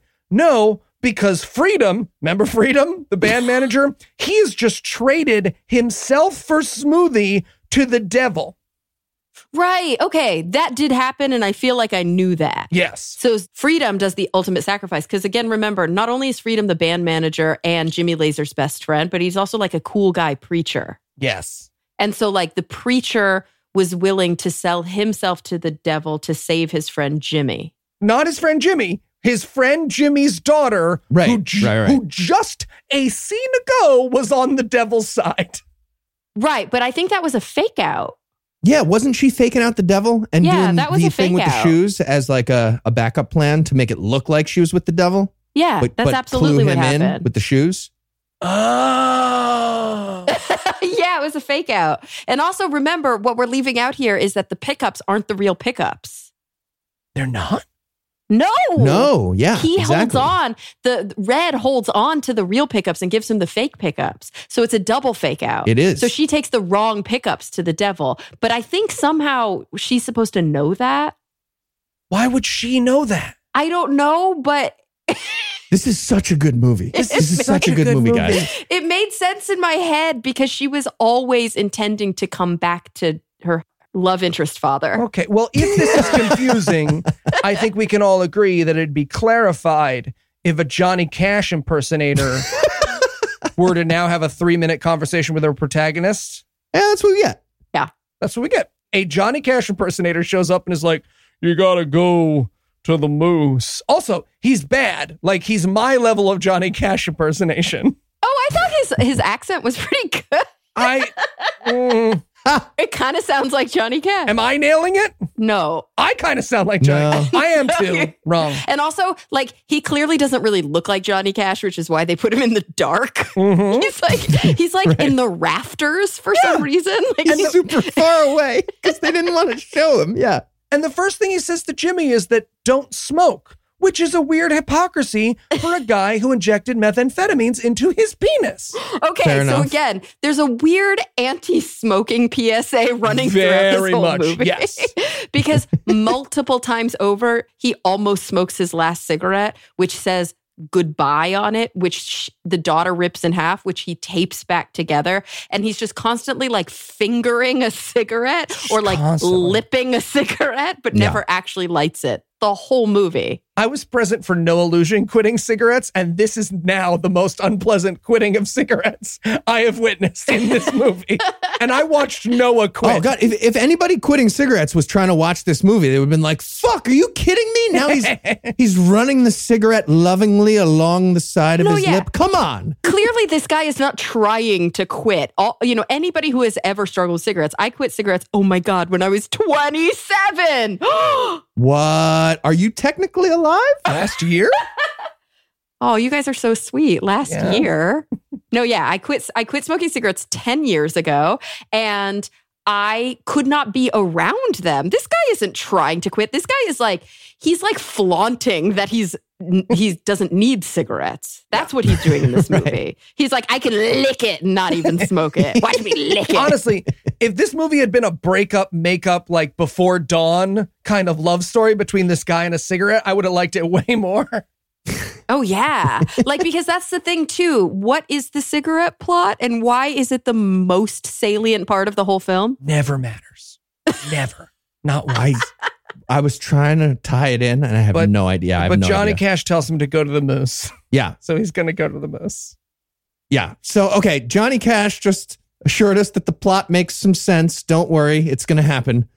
But first, we're going to take one more quick break and then we'll be back for the rest of whatever this is.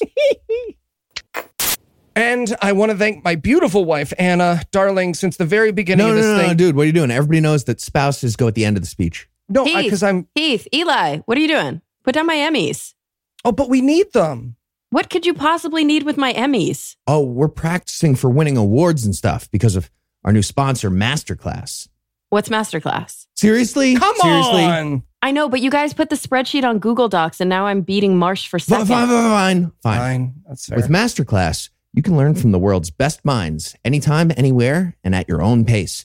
You can learn how to cook from Gordon Ramsay, improve your chess game with Garry Kasparov, or even learn magic from Penn and Teller. With over 100 classes from a range of world-class instructors, that thing you've always wanted to do is closer than you think. Yeah, I actually had a membership with Masterclass before they were a sponsor. I signed up for Steve Martin's class on comedy, and I stayed for the great acting courses, the mindfulness stuff, and I've even done some of the cooking courses. It's beautifully shot, and the courses are really excellent. Oh, how's the Penn and Teller one on magic? They give away a trick you've been doing for like 8 years? Are you mad about that? Yes, they do, Heath. Thank you for telling everyone that. Mm-hmm. Yes, it's a very good class. They all are. So we highly recommend you check it out. Get unlimited access to every masterclass. And as a God Awful Movies listener, you get 15% off an annual membership. Just go to masterclass.com/awful. That's masterclass.com/awful for 15% off Masterclass. Man, that does sound good. You guys might really end up with some Emmys of your own after all. You really think so? No, give those back. Whatever. I don't want to share an Emmy with Linda Burns anyway. Stupid. Nobody talks about Linda Burns like that. Hi-ya! I know you're back on TV again, but it's fun that you got weird with us during COVID. Yeah, thank God nobody listens to podcasts. Right. Nobody listens to podcasts. Jimmy Lazer. You're the man in black, right? Yep. Legally, we can say that. So what do I do, Johnny Cash? Man in black. Okay. What do I do, man in black? How do I save my daughter? You've got to go to the 7-Eleven. The 7-Eleven? What's the 7-Eleven? There's a wise man there. You must meet him and bring me back what he gives you. Sorry, I bring it back to you? Yep. I get yep. I need it. Don't tell June, though. What? Journey, are you trying to score even as a Gerst? Damn it, June, I'm doing a magic wisdom thing. Stop it, you're interrupting me. Near you're not. You're trying to score. Don't listen to her. Go get the powder from the wise man and bring it back to me. Wait, it's a powder? Yeah, it's a magic music powder. I'm going to give it to you. You bring that back here, I'm going to flush it down the toilet. Damn it, Junebug. Okay, I'm going to go. And we're back. When we left off, Jimmy Lazer was about to get the next piece of the guitar at a third hiding place called hiding place number 3. Yes, this is chapter 10. The man in black has spoken, which means we better wrap this movie up soon. Oh, but no, because there's still like 40 minutes left at this point. Yeah. So the daughter comes in and she's going to explain the plot of the movie. She's like, yeah, so the third part of the guitar is just here, I guess. Oh, yeah. They just find that one really fast. Yeah. It's just where the ending of the movie is. And then, okay. Again, this only makes sense if everyone involved in this movie can't play the guitar and no one wanted to tell anyone else in the movie. There will be about 5 minutes of the remaining scenes of this movie where they will have a fight about whether or not they should practice before the big concert, which will never be relevant to the plot of the movie. It will never make any sense unless this actor can't play guitar and he's playing chicken with the other actor. 100% what happened. Well, clearly he can't play guitar. He cannot. He doesn't even know how to hold it correctly. No. Right, but also isn't part of the plot that if he plays the devil guitar, something bad will happen? Oh, maybe that. Okay, maybe that's I think that's like a main plot point here is that he can't play the guitar. Seems like they could just practice with a different guitar for the rehearsal. I don't know. You're right about that. That is a major hole in a major plot point that I did not think about until now. Got a relationship at Guitar Center. Just get a regular one. But they have this whole standoff scene where Red, the one who they found in the atheist gospel meeting thing, holds a baseball bat up to his head and counts to 3. Yeah. No, he counts down from 5. Thank you. Right. Yeah, Counts 5. down from 5. And he's like, 5, 4, 3, 2, 1. And then he just goes like, bang, you're dead. And then quits the band. And Jimmy's like, okay, first of all, why does everybody keep, stashes of weapons for situations like this? Like my chainsaw thing made a little bit more sense than your baseball bat. I got to be honest. Also, did you just count down from 5 while holding the baseball bat and then finger guns me to death? Yeah, and like where was the baseball bat when he was finger gunning him? Up to his neck. He's holding it up as his neck. Oh, he was. You're right. He was still holding it there. The wide shot would have been very awkward because he's got the hand on one side and the bat on the other. But the movie, I think, wants us to think this is a big moment. It's like, no, the band is breaking. The band got back together 2.5 scenes ago. We've never heard them play. We don't care about any of the characters. So now Smoothie comes back in and she's like, hey, remember these shoes? And he's like, yeah, I remember them. You were in a demon house and I took off your demon shoes. And she's like, yeah, they're not demon shoes. And he's like, oh. And she's like, yep. So what are we doing? The shoes. And then that's it. That's it. Why? Why did that conversation? Yeah, that didn't get us anywhere, guys. You want to just fucking practice? Because I feel like you're going to bomb your set. We watch, as part of this movie, a failed conversation starter. Oh, that's it. That's what it is, though. That's all that happens. Like, we're not just kidding. She's like, here's some red shoes that you took off of me with your circle scarf sexily, even though I'm your daughter, because they were cursed, but they're not cursed. Let's get a cheeseburger. That's literally, she's like, I guess, I don't know what to make of that. And he's like, here, do you want to play the guitar? And she plays the guitar for a second and she turns 27. Yeah. This is the only guitar we really hear ever played. And it's not plugged in. No. She's got an electric guitar and we hear very clearly an acoustic guitar being played. Also, he's doing this weird thing where he's like, you strum and I'll move the capo up and down the neck, but he's not pushing on it hard enough. No. So it's just setting on top of the strings, which would make it sound like this. Dunk. Like that's what that sound makes when you don't push on the strings. Does not know how to play the guitar, so he's just gently stroking the capo up and down the neck of the guitar while his daughter, an actress who doesn't know how to play the guitar, is strumming by like gently waving her hand above the stomach of the guitar. And they're showing like extreme tight shots of this. They're like, we know what we're doing. You know? Right. This movie is chicken that we don't know how to play a guitar. Yeah. No one involved in the production or the viewing of this film has ever seen a guitar played or played a guitar. No. Which clearly is like pretty amazing odds considering that they hired everybody out of a grocery store. Yeah. You'd think that at least one person would know how to play guitar. It's weird. So now we're going to watch the guitar execution of Freedom. Right. Oh, wait. Is this the cigarette thing? This is this is before that. Okay. This is where Freedom's going to get power corded to death.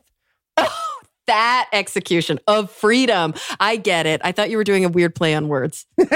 You mean of the actual character named Freedom? The actual character named Freedom. So before he does, think about how fucking stupid this movie is.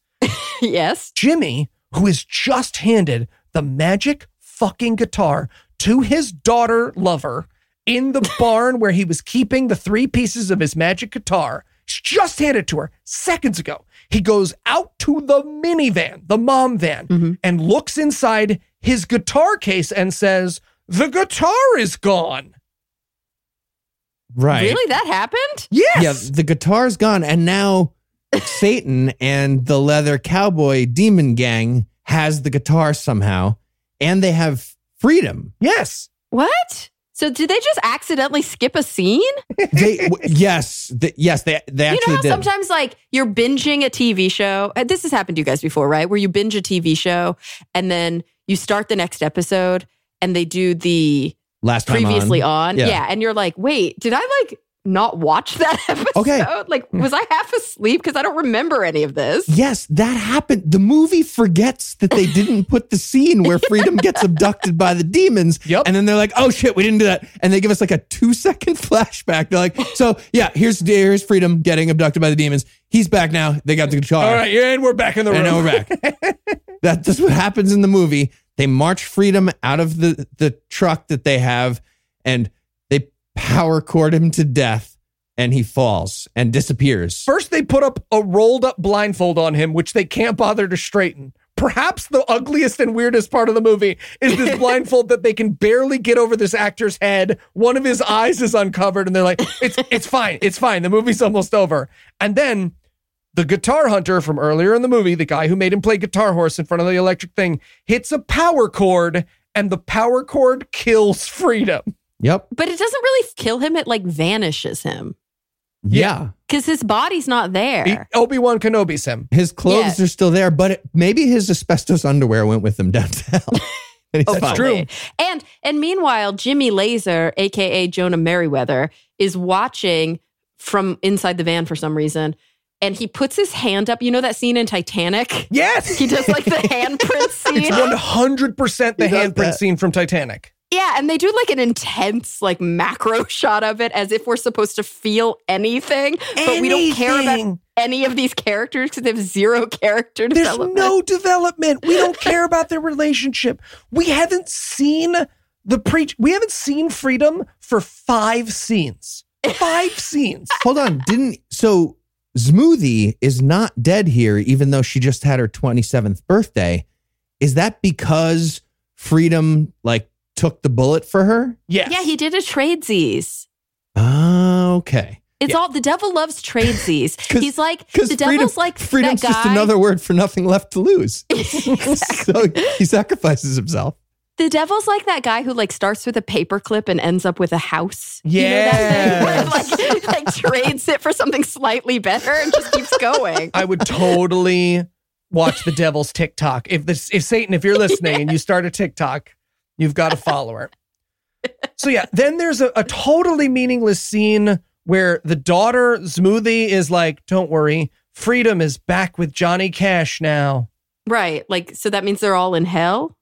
It's unclear. But they have this amazing moment. The only reason I bring up this scene is because Jimmy Lazer turns to her and he's like, this place is stupid. This movie is stupid. This movie has no plot.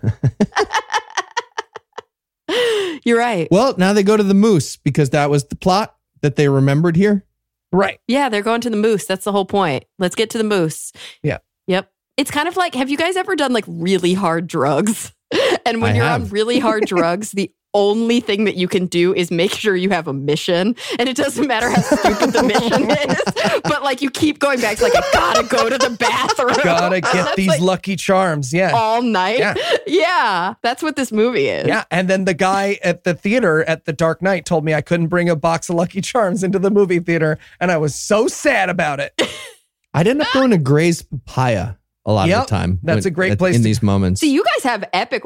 Like I had some intense experiences at raves where it was literally just getting from where we were like sitting or dancing to the bathroom. This was like an all-night event. Is figuring out how to pee. You got different like components to the mission, and There's you're a giving map yourselves drawn in titles. blood. Yeah. Yeah, for sure. And you've got to step over the guy. It's amazing. Still more interesting than the plot of this movie. Absolutely. So they get to the Moose, chapter 12, Laser Man come forth. And for some reason, even though this hasn't been announced anywhere and there are only 4 characters in the movie, there is now a crowd of people there chanting, "Find Jimmy, find Jimmy." Was that what they were saying? Yeah, find Jim. But wasn't that a flashback or a flash forward? I didn't know. It's real time. It's real when time. anything happened in this scene. This is at the Moose now. No, and we know that because I think they put out a flyer. Oh, they did? Did I miss a flyering scene? Yeah, I think they put out a flyer way earlier that said they were going to play. It was a reunion tour at the Moose of Lazer Us, Lazer Us, and they're going to go to Moose. But here's the thing. The Moose is just a parking lot. Yeah, it's closed now. No, but it's not even just closed. It doesn't, the building doesn't exist. It's now literally a parking lot. Yeah. Like they're like, this is where the Moose was. And it's like, clearly it's not, because this is not a new parking lot. Right. Like, I think you guys just went to the wrong streets. That would have been hilarious if they were like, all right, pull up the maps again. I think it's back this way. So now we're going to flash back to the previous evening, but maybe concurrent with the timeline where he burns the Satan guitar. Right. So this is, I think, the entire point of the cigarette, but it makes no sense. So the whole time he's like lip fucking this cigarette. Yep. And then finally he's crouched down with the guitar in front of him in like a field, and he continues to lip fuck the cigarette, lights his last match for some reason, and then somehow catches an entire guitar on fire with one match, which sounds really hard to do. Well, it is a Satan guitar. It's very fire attractant. It's very, and then he walks away from it, and I'm sitting here in Southern California being like, bro, only you can prevent forest fires. It's okay. It's not a gender reveal guitar, so it's probably fine. I really wanted his one last match to just blow out and delay the big ending, and he has to just go to a convenience store. Goes to a hotel. Oh, I wanted this movie to legit be like the Mist.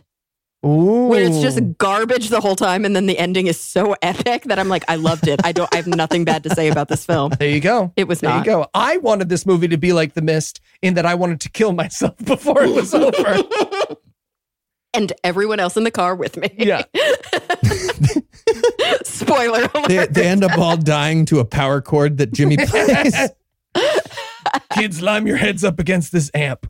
But then, so he burned the guitar, he walks dramatically away from it and lights Kara's house on fire. Yes. But then he opens a piece of paper that he has never had, that we never saw him pick up, that we never saw anyone write, that says, "The curse is broken, JC."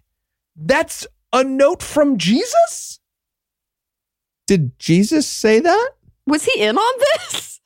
I mean, that's JC, right? Can we agree that JC is Jesus Christ? JC is Jesus Christ, I for feel sure. like it's got to be Jesus Christ. He's the one who, in the Bible, resurrected Lazarus. Mm-hmm. So it wasn't a curse, though. No. If I remember correctly. Yeah, was Satan in that story at all? He just went to some dude's house and was like, "Oh, a guy's been dead for 4 days. I got this."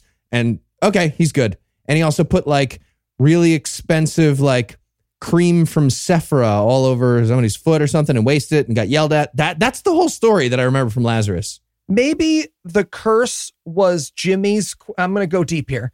Maybe the curse was Jimmy's quest for fame. And in finding Jesus, the curse was broken? What? Maybe. I'm reaching. I'm admittedly reaching. Well, and the sentence, right? The sentence that we're supposed to be taking from this is when he goes, "And I never got famous." And she goes, "You're famous to me." Oh, it's so dark. It's so, but let me explain the meta narrative behind this, because she says, "You're famous to me." She hands him a guitar, and then he turns into the director/writer of this movie. Yeah, he ages. He becomes old. Yeah, years. now he's 54. Right. But the person who plays the old him, that's the director/writer of this movie. No fucking way. Yeah. Eli, you're so right. This was just his fever dream the whole fucking time. Yeah. This is him being like, I never got famous, but I made a movie about how much my daughter loves me, and that weird sex scene we had with her shoes. Don't worry about it. The fucking end. And also, I never had anything to do with her entire life for the first 27 years, yet for some reason she actually wants to have something to do with me now. Yeah. He never gets yelled at for being a horrible father who abandoned his family on a coin flip that doesn't even make sense because the coin thing was clearly just an upside down cross that he looked at wrong. No, and then his daughter gives him the guitar. He turns back into the old version of himself. And then the screen letters are just like, Jimmy never became famous, but he did get to play the moose. No, he didn't. We watched the moose doesn't him. exist. It's not there. It's your movie. This would be like if Heath in 30 years made a movie about how he didn't score the winning touchdown at the big home game where we watch him not score it, and then the ending credits are like, Heath was the football champion after all. It's stupid. I did score the winning touchdown. And like, that's the end of the movie. Oh my God, who's blue? Who's blue in our script? I am blue. I'm always blue. Okay.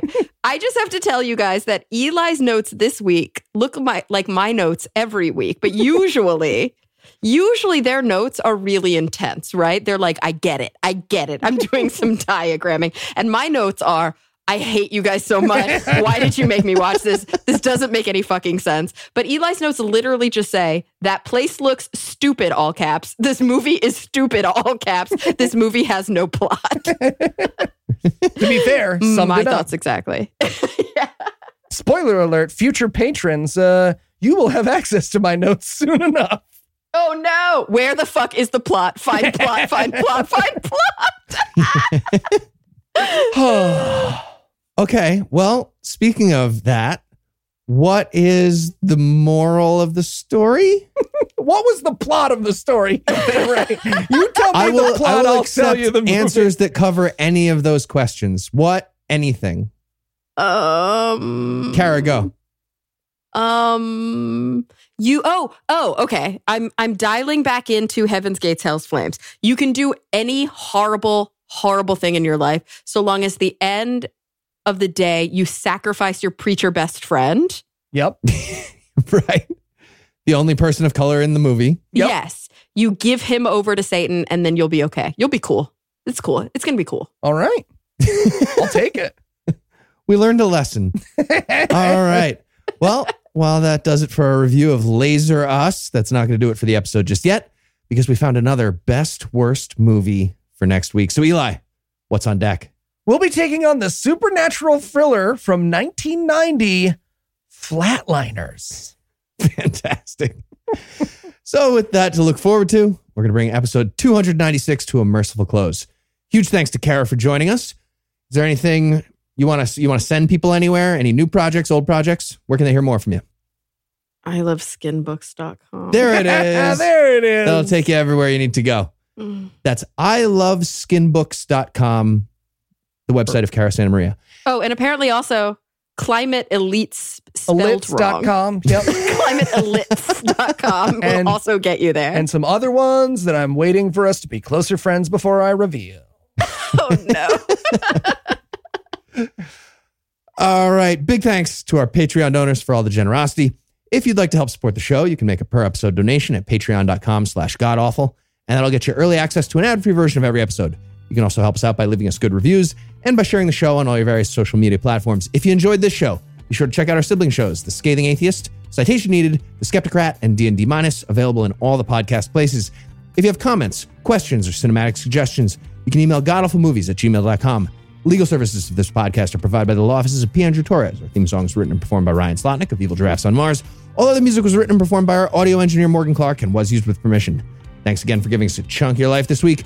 For Kara Santa Maria and Eli Bosnick, I'm Heath Enright. Promise to work hard to earn another chunk next week. Until then, we'll leave you with the Animal House close. The grocery store attendee swore a blood oath to never again speak of this. Satan angrily went to Guitar Center to get his job back and start his next project. Dan took a weekend shift, even though Bethany said she couldn't switch that weekend. I know that doesn't make sense, but neither did anything else in this fucking movie.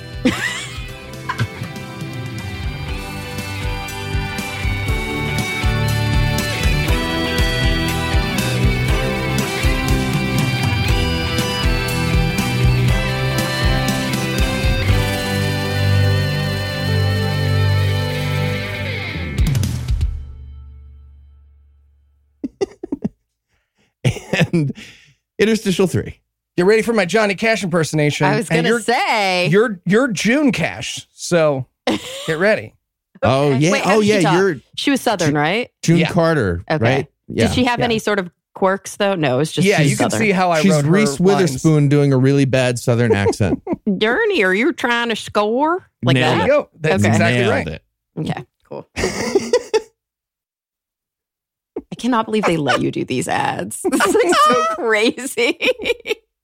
Oh, you think that's weird? Get ready for this. Fuck. Okay. The preceding podcast was a production of Puzzle and a Thunderstorm, LLC. Copyright 2021. All rights reserved.